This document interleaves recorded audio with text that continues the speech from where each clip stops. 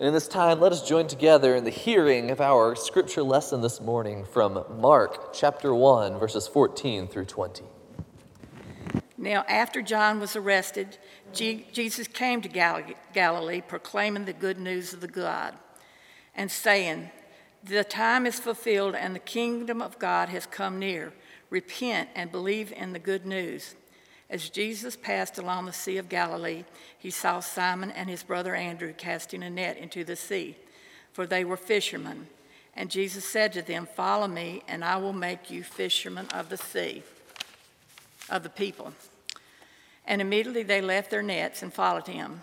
As he went a little further, he saw James, the son of Zebedee, and his brother John, who were in the boat mending their nets. Immediately called them, and they left their father Zebedee in the boat and with them and hired and followed them. This is the word of God for the people. Thanks be to God. As we've been going through the month of January, we've been looking at a new year. That's what we've been presented here in the year 2021. We have a new year before us, and there have been plenty of complaints about the way that the year 2020 unfolded, and so we take this as an opportunity to live into a new year. And one thing I crack up about seeing is whenever people post on social media these like things of them doing their New Year's resolutions, and they say something like, "New year, new me." It's a new year, it's a new me. And I think that's a beautiful sentiment for the whole 2 or 3 weeks that it lasts. And then all of a sudden, the next thing you see them posting is, "Oops, broke my New Year's resolution," sitting there with their month too early king cake, or whatever it might be that they chose to break their New Year's resolution with. Because, ironically, we don't do so well with the whole new me thing.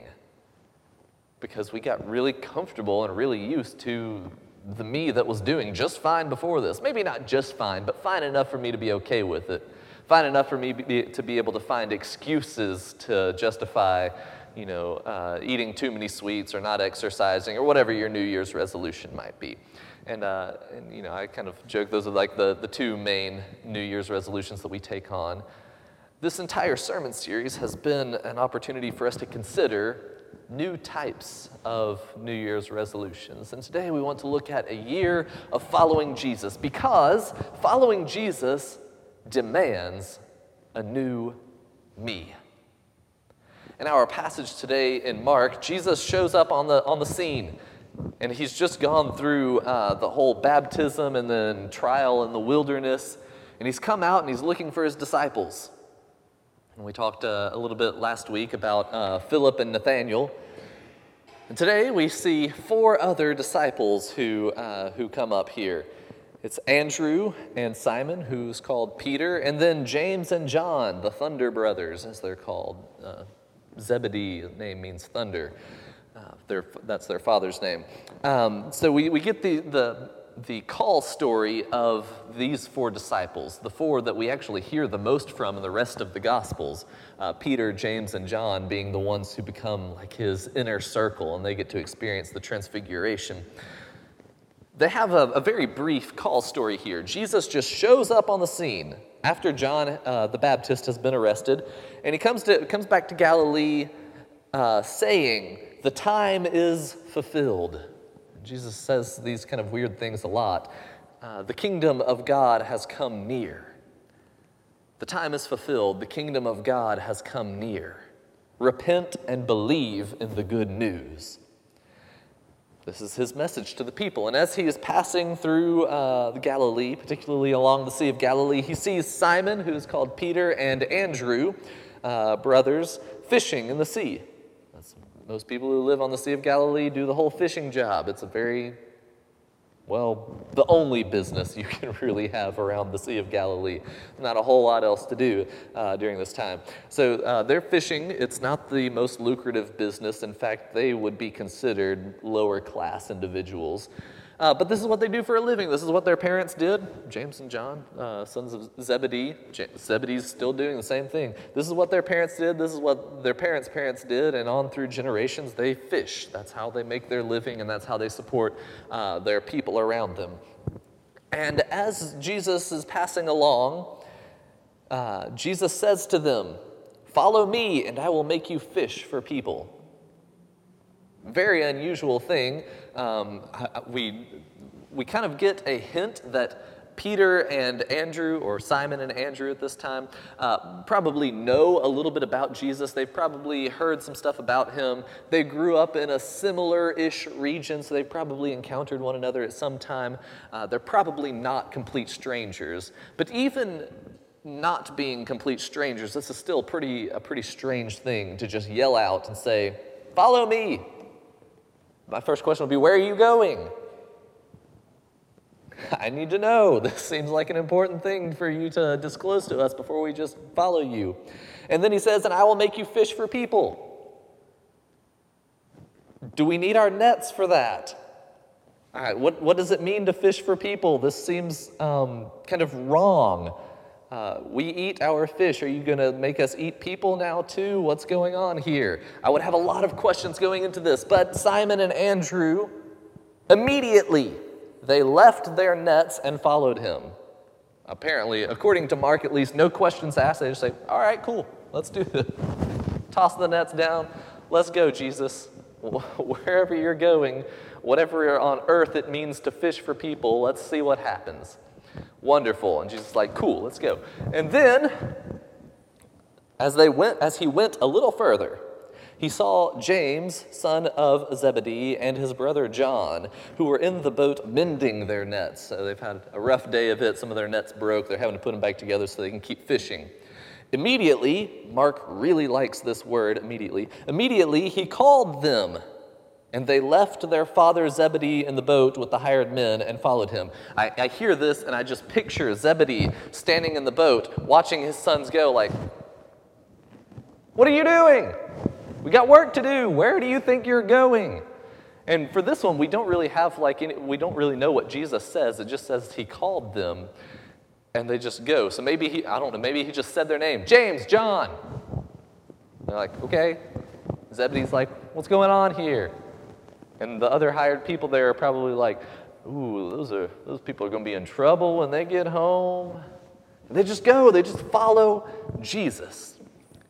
And, well, we find out that along the way, we kind of have a hindsight for this, that they see incredible things. They get to see greater things than these, our lesson from last week. But it's also not an easy life that they're going into. Jesus tells one person who asks to be a disciple, "Birds have nests and foxes have holes, but the Son of Man has nowhere to lay his head." In other words, they're essentially going to be homeless travelers, vagabonds, wanderers. It's not going to be easy stuff that they get themselves into, but they follow. And so, I want us to ask the question this morning, what does it mean to follow Jesus? Because this question here will really decide if we do it. What does it mean to follow Jesus? And as we get into this, I want to go ahead and put the little note here. This might be the most broad question that I could ever ask in the Christian faith.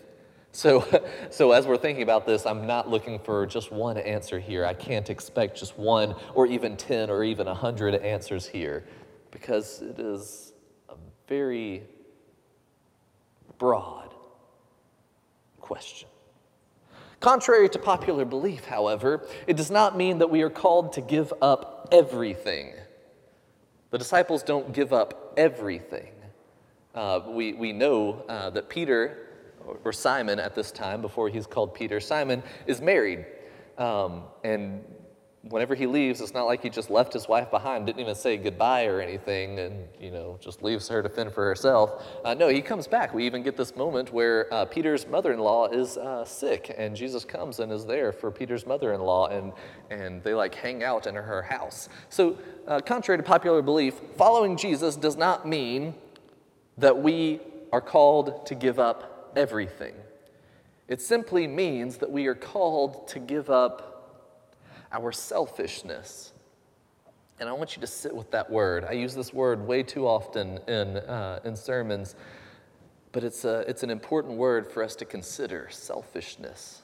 These times when we just think about ourselves. Because as fishermen, Andrew and Simon and James and John, they've probably gotten pretty good at the whole fishing thing. At least good enough to make a living out of it, at least good enough to sustain themselves. And also, it's probably the only thing they know how to do well, because that's what you do. You wake up early in the morning, you go and fish until the fishing's done, and you come back and you bring the fish in. Some go to the market, you get to keep some for yourself, and then you go home and you sleep and you wake up and you do the same thing again. It's more than just a 9 to 5, it's an all-day experience, and that's all they really do is fish. But Jesus calls them to something different, but not giving up everything. And this whole following Jesus thing, it's also not just simply a new life. It is a transformed life. So, Jesus, whenever he calls these first 4 disciples and says, "Follow me," he calls them to do something profound that we don't really hear, but we see. It's to leave behind the old. To leave behind the old. In Jesus' message as he comes to Galilee proclaiming the good news of God, he says, "The time is fulfilled, the kingdom of God has come near, repent and believe in the good news." Repent. This is a crucial word in the gospel message, repent. It's also a word we don't hear very often in other conversations. Repent. What do you think? I'm going to make y'all talk for just a second. What does repent mean to you? Somebody want to call something out? No, Micah, we don't want to call something out. Please stop asking us to talk in the middle of worship. Okay, repent, we get this from the Greek word metanoia. Metanoia.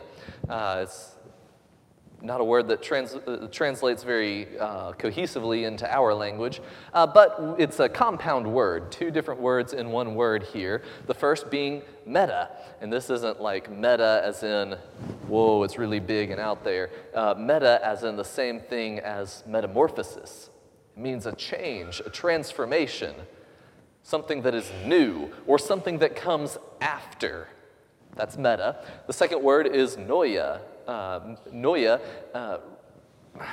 it's a complicated translation here, but we can look at it as mind, as somebody's mind or somebody's understanding. And so the word metanoia, from which we get repentance, is essentially the word a transformed mind or understanding after the fact. Okay, so I'm just going to leave that there for a second. Metanoia equals repentance equals a transformed mind equals after understanding. This is what Jesus is calling people to do. They're calling people to a transformed life. And transformation is very uncomfortable for us. New year, new me is only fun for so long, and then all of a sudden it's not so great anymore because the old me was a lot more comfortable. But yet, we see that it is really in our nature, in the nature of all things, to experience some amount of newness, some amount of transformation. We look out, the classic example is that of the caterpillar going to the butterfly. And the caterpillar, eats and eats and eats, forms its cocoon, and next thing you know, metamorphosis, it transforms into something new. It could remain a caterpillar, I think. I don't know if caterpillars have like conscious choice to choose to remain a caterpillar, but in theory, it could remain a caterpillar, but it's natural for it to transform into new life, into something that is beyond what it ever could have been before. Going from this little worm-like thing that inches around and just eats things to this grand little flapping winged weird creature that is all of a sudden really spectacular and people are fascinated by its daintiness. This transformation is what Jesus is calling people to. As Jesus says, "Follow me and I will make you fish for people." They are already fishers. They know how to fish. Jesus doesn't call them to a whole new life. He's not saying, "Follow me and I will make you scholars of math."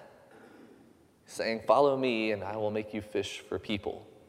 It's the same life that they are already in, that they are being called to look at it anew. But in order to get to the whole new part, they first have to leave behind the old. And so there is this huge amount of symbolism whenever Jesus calls Simon and Andrew as they're casting their nets. It says immediately they left their nets.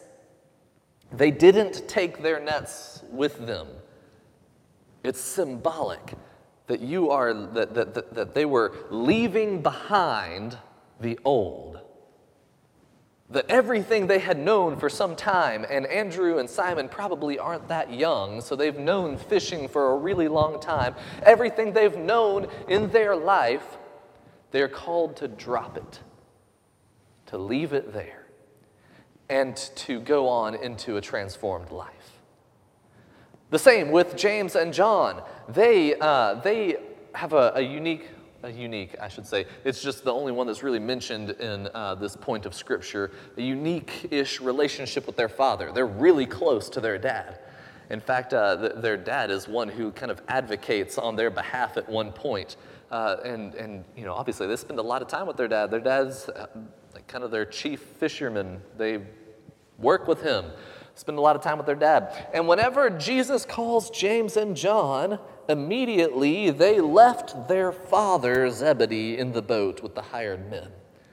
Something that they have known, something that has been part of their old life, they leave behind. And Mark finds it important to mention this, symbolically helping us understand that following Jesus means we can't just take everything that we have with us.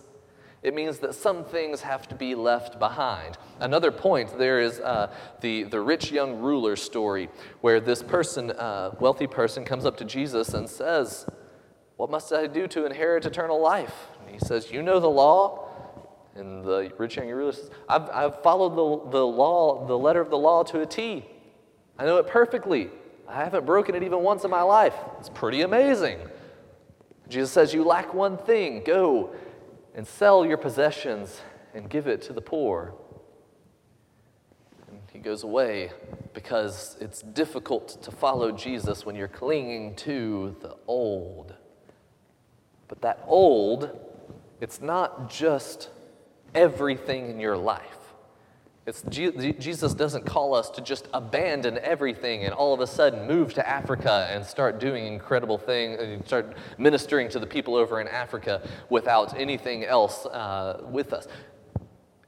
It's a continuation of our life, but it calls us to leave behind that which we might cling to in selfishness.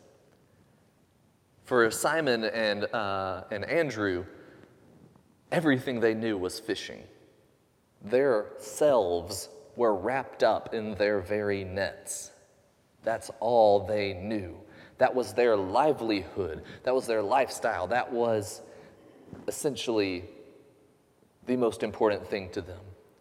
And they leave it behind because Jesus calls us to give up our selfishness. Whenever James and John leave their father Zebedee, they are effectively leaving that which they cling to go and find something new to cling to, namely in this point, Jesus. So, following Christ, it requires this repentance, this transformed mind, this after understanding, this metanoia. It requires that for us to leave behind the old and then take on the new. Jesus says, repent and believe. Repent and believe in the good news of the kingdom of God. What is this good news that Jesus is calling them to? Yes, it is that Jesus has come, that God is incarnate right here among the people, but it's also even more than that. And it's even more than we could even begin to conceive of, but it includes that transformation, that new life. Jesus never once called anybody to a stagnant, same old life. Never once. Instead, Jesus calls us to an active, participatory lifestyle every single day. And in this belief that what Jesus calls us to after repentance is meant to be that which we now cling to, replacing our selfishness with this new hope, with this new message, with this new lifestyle. Jesus calls us to leave behind the old and to take on the new. And the new is even more challenging than leaving behind the old. Why? Because, take for example, Simon and Andrew. They are fishing out there with their nets, and they know how to do it well. And fishing isn't like the most complicated job. And I don't want to belittle people who fish. There are definitely complications. But more often than not, you don't exactly have fish who are down there in the ocean looking at the net saying, that looks dangerous, I think we should all avoid it. And then they go to their little city council and they start talking about it. They say, if you see a net out there, don't go near it. Fishing isn't that complicated because the other side of the net isn't really actively thinking about what they're getting into. On the other hand, fishing for people is a whole lot more complicated because you have people on the other end of the net who are saying, I don't know if I want to do that because I'm pretty comfortable over here. I'm pretty confident in my own lifestyle. I don't think that I want to do what you're calling me to do because I've got it pretty good. I'm doing all right. I can make it on my own. All of these kind of statements and mentalities. So this call to leave behind the old, that's difficult. It's difficult to leave behind the old, but then to actually live into transformation and go into that new life, that's not easy. In fact, that's often more difficult because the transformed life calls us to stop thinking about ourselves as much and start thinking about other people more often. There's a TV show on Netflix that my wife and I really enjoy. It's humorous. It's called New Girl. It's kind of a crash show, but it's funny. And there's one part where the main character, who's played by Zooey Deschanel, she's talking about how she's always thinking about other people. And what if whenever I do this, then it ends up hurting them? And another one of the characters says, do you just go around all day long thinking about other people and their feelings? She says, yes, I do. He says, how do you do that? And she says, it's really hard. It is really hard to think about other people and their feelings all the time. It is really hard to live a less self life. It's really easy to live a selfish life, one that's filled with just me, because I know what I want, I know how to take care of myself, and sometimes I make dumb decisions and everything and I mess up, but I at least know how to reconcile it for myself.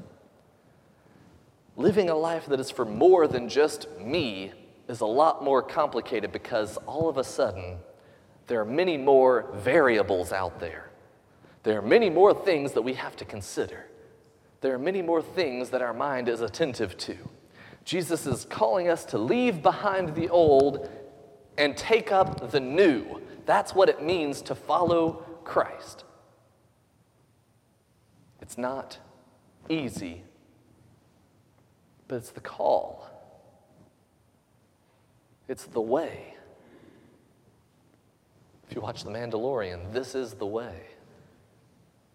This is what it means to be a Christian, to move through the process of metanoia, to repent, to have a transformed mind.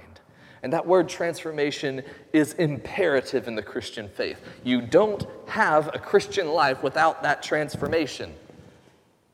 Without that transformation, I have a Micah life. Not a Christian life, I have a Micah life, and I know exactly how to take care of myself most of the time. I still make pretty bad decisions about that. But I know what I like, I know what's comfortable for me, I know how to do this for me. But that whole Christian life, well, notice the adjective there, Christian life. It's not about me anymore. It's about Christ. It is about that word Christian, which we first see later on in our text, Christ-like life. And how does Christ live his life in our text? It is a life of love. It is a life of compassion. It is a life of investing in people. It is a life of community transformation. It is a life of new things. So when we think about a year of following Christ, I want you to consider this challenge. What might Christ be calling you to leave behind this year in order to follow him? We're just going to start with step one. There's 2 steps in this whole following Christ process we've talked about, leaving behind the old and taking on the new. We have to start with leaving behind the old before we can get to the new. Simon and Andrew, James and John, they never experienced the new without leaving behind the old. So, step 1, what might Christ be calling you to leave behind this year in order to follow him? That's kind of what New Year's resolutions are all about initially. But I want you to really consider this week. What needs to be left behind? What is the old that needs to be transformed into the new? Maybe you already have an answer for that in your head. I asked this question, it popped right to you. You said, this is absolutely what, there's no question about it. I've been thinking about it all through last year too. Maybe this is going to be a harder thing to answer and might take some time of pondering and meditating over. But consider that. What might Christ be calling you to leave behind this year to follow him? Because once we identify what we need to leave behind, then we can begin the process of transformation. Once we identify what needs to be left behind, then we are able to get to the new. And I'll go ahead and give you a hint here. That thing that probably needs to be left behind is more than likely going to be the point in your life where you experience the most selfishness. That's going to be hard. And step 2 is even harder. But Christ isn't calling us to a life all about me and my comfort zone. Christ is calling us to a life of following.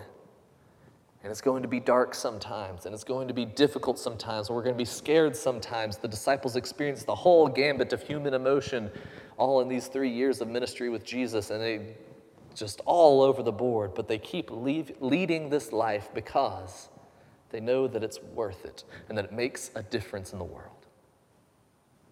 So let's make 2021 a year of following Christ. And if it's only 1 year of following Christ, at least that's something. But I think we could put this into, a whole lifetime of following Christ. But let's just start with a year. We'll start there. A year of following Christ. Let us pray together.